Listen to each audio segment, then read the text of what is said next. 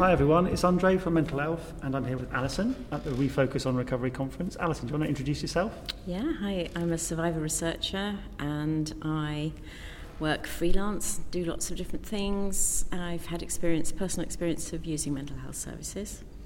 And I think one of the key points you made was around giving people with mental health difficulties the space and the time to tell their story. Why is that important? Well, definitely. I've been listening as well to other people at the conference saying some similar things.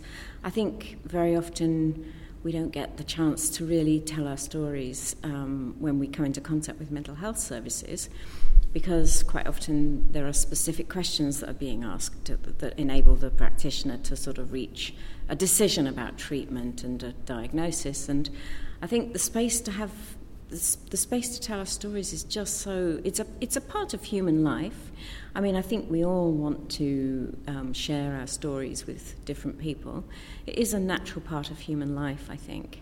I mean, not for everybody, perhaps, but I think that this particularly is important with people using mental health services, because it's sort of a way of challenging your own experience, also of stigma and discrimination. I think people have the opportunity to realise they're not alone. Many years ago, I did some research for the Mental Health Foundation called Strategies for Living, and one of the things that kept coming through those interviews was the first time that I met somebody else who'd also heard voices or also had that experience of being in hospital or whatever it was.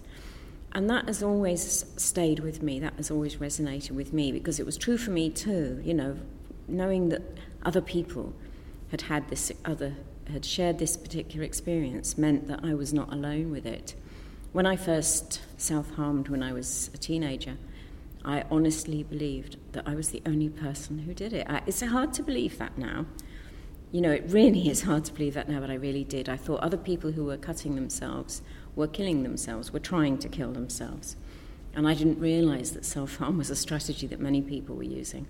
So I guess that for me is the importance of being able to find that fellowship in shared stories, shared experiences, having the space to tell your story and to explore your story and the meaning that it has for you. This is a very long answer to your question, because I have thought about it a lot, and I think, you know, it gives us the chance to sort of situate our experiences in relation to other people and other people's experiences. It's just so important. Your talk was really about peer support and the kind of inconvenient complications, as you put it. So currently in the NHS, peer support workers are people with lived experience of mental illness. That's kind of what we've ended up with. And so, you know, if you go along with anxiety disorders, you might have somebody who also has anxiety disorders who's helping you. But for many people, that isn't the kind of peer that they want, somebody who's got the same diagnostic. You know, it's actually more of a shared identity or a shared background that's important. And you made that point, and I think that was really key for people listening. So how does the current system and current peer support workers work for people who come from, you know, the range of backgrounds that we have? Well, I from don't LGBT think they do. I don't think they do. I mean, I think, you know, this way of adding one peer support worker to a team doesn't work to address that. And it's very possible that many people may just... I mean, first of all, I think those needs in times of crisis are going to be so different for different people. So it may... you know, the fact that you are yourself coming from a particular background, whether you are a person of colour, whether you are lesbian, gay, bisexual, transgender, that may or may not be the dominant thing for you at that moment of in time in your crisis. But for some people it really is.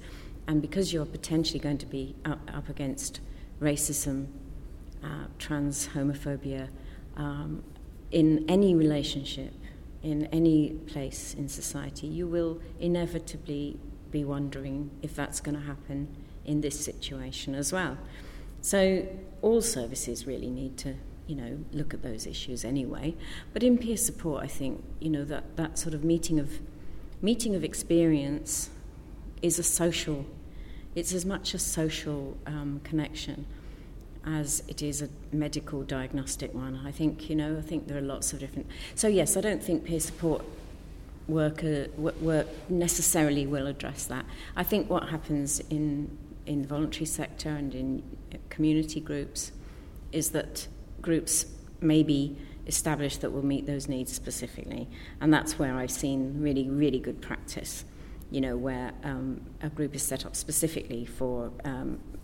there's a group, Cane Rose, which some people will have heard of, peer support to inpatient wards, started out only offering its services to the black people on the wards, the black service users, but then actually extended to include white people on the wards as well. I don't know whether that's the way that they're doing things at the moment, but they realise the need for community connection for people on inpatient wards who are isolated, who are struggling to actually even to get out of hospital, and so they, provided a sort of a dedicated service.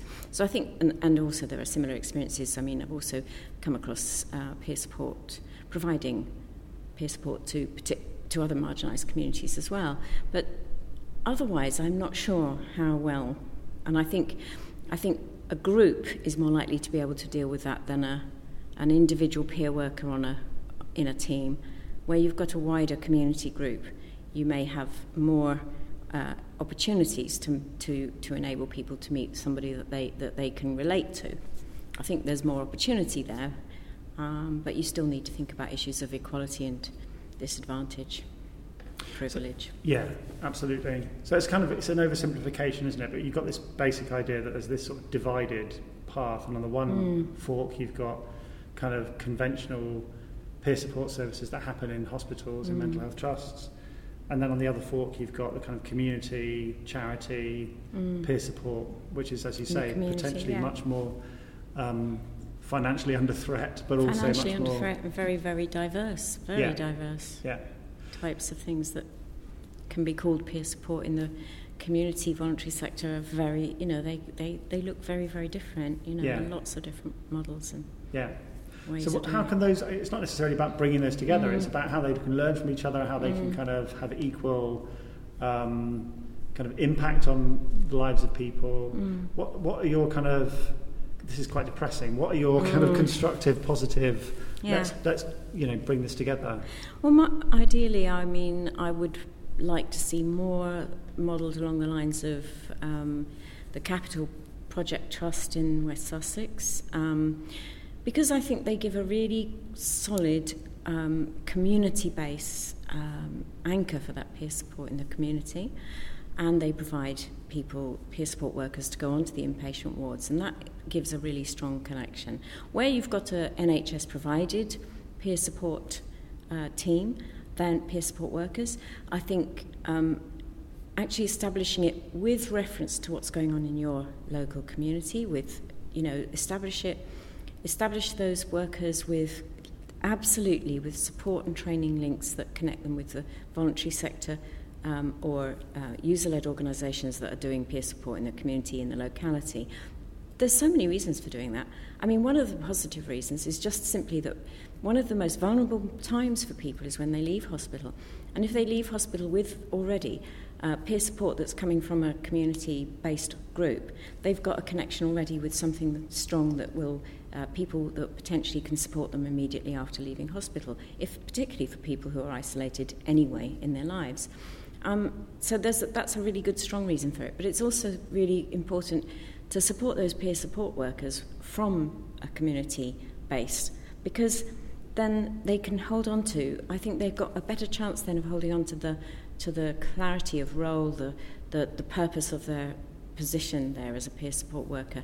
In the Capital Project Trust, they're actually employed by Capital, not by the Trust, which means that they've got the training and the support from the community group. But I can imagine there may be other ways of doing that, but I think that's a really strong way of doing it, because it means that it retains that independence, it retains that ethos of peer support that I guess I fundamentally believe in. It strikes me that, of course, out in the field, there's new groups being set up all the time. So I've just joined a new mental health men's group in Bristol, where I live. And it's at that kind of really exciting, oh my God, this is amazing sort of stage. Yeah. But it strikes me that group doesn't have access to support to develop it in the right way. So what recommendations would you give to kind of local groups that are trying to get connect going? with other local groups. You know, what else is going on in Bristol that will support that group to to sustain itself? Because I think all of these, all groups can do that, can connect. There are some voluntary sector organisations that are not necessarily user-led, but are offering that might be able to offer that kind of support for sustainability. Some of the work that I've come across through Mind has been funding peer support over the last few years now, and evaluating it as they go along as well. And some of the people, I mean, they've been. It's very often peer support on a bit of a shoestring, but I mean, quite often the purpose of the way that they fund it is that there is a hub that then supports a number of other groups. So it might be worth finding out if there's some of that going on in your area to sort of connect groups with, that can actually then connect with other groups that are doing something similar. There's a kind of a potential there for real networking, so it's worth finding out what's going on at Mind and other organisations Mind is not certainly the only one that's doing that, but there's quite a lot going on in the peer support world, really, that the NHS angle on peer support, I think, very often fails to even see that it's happening.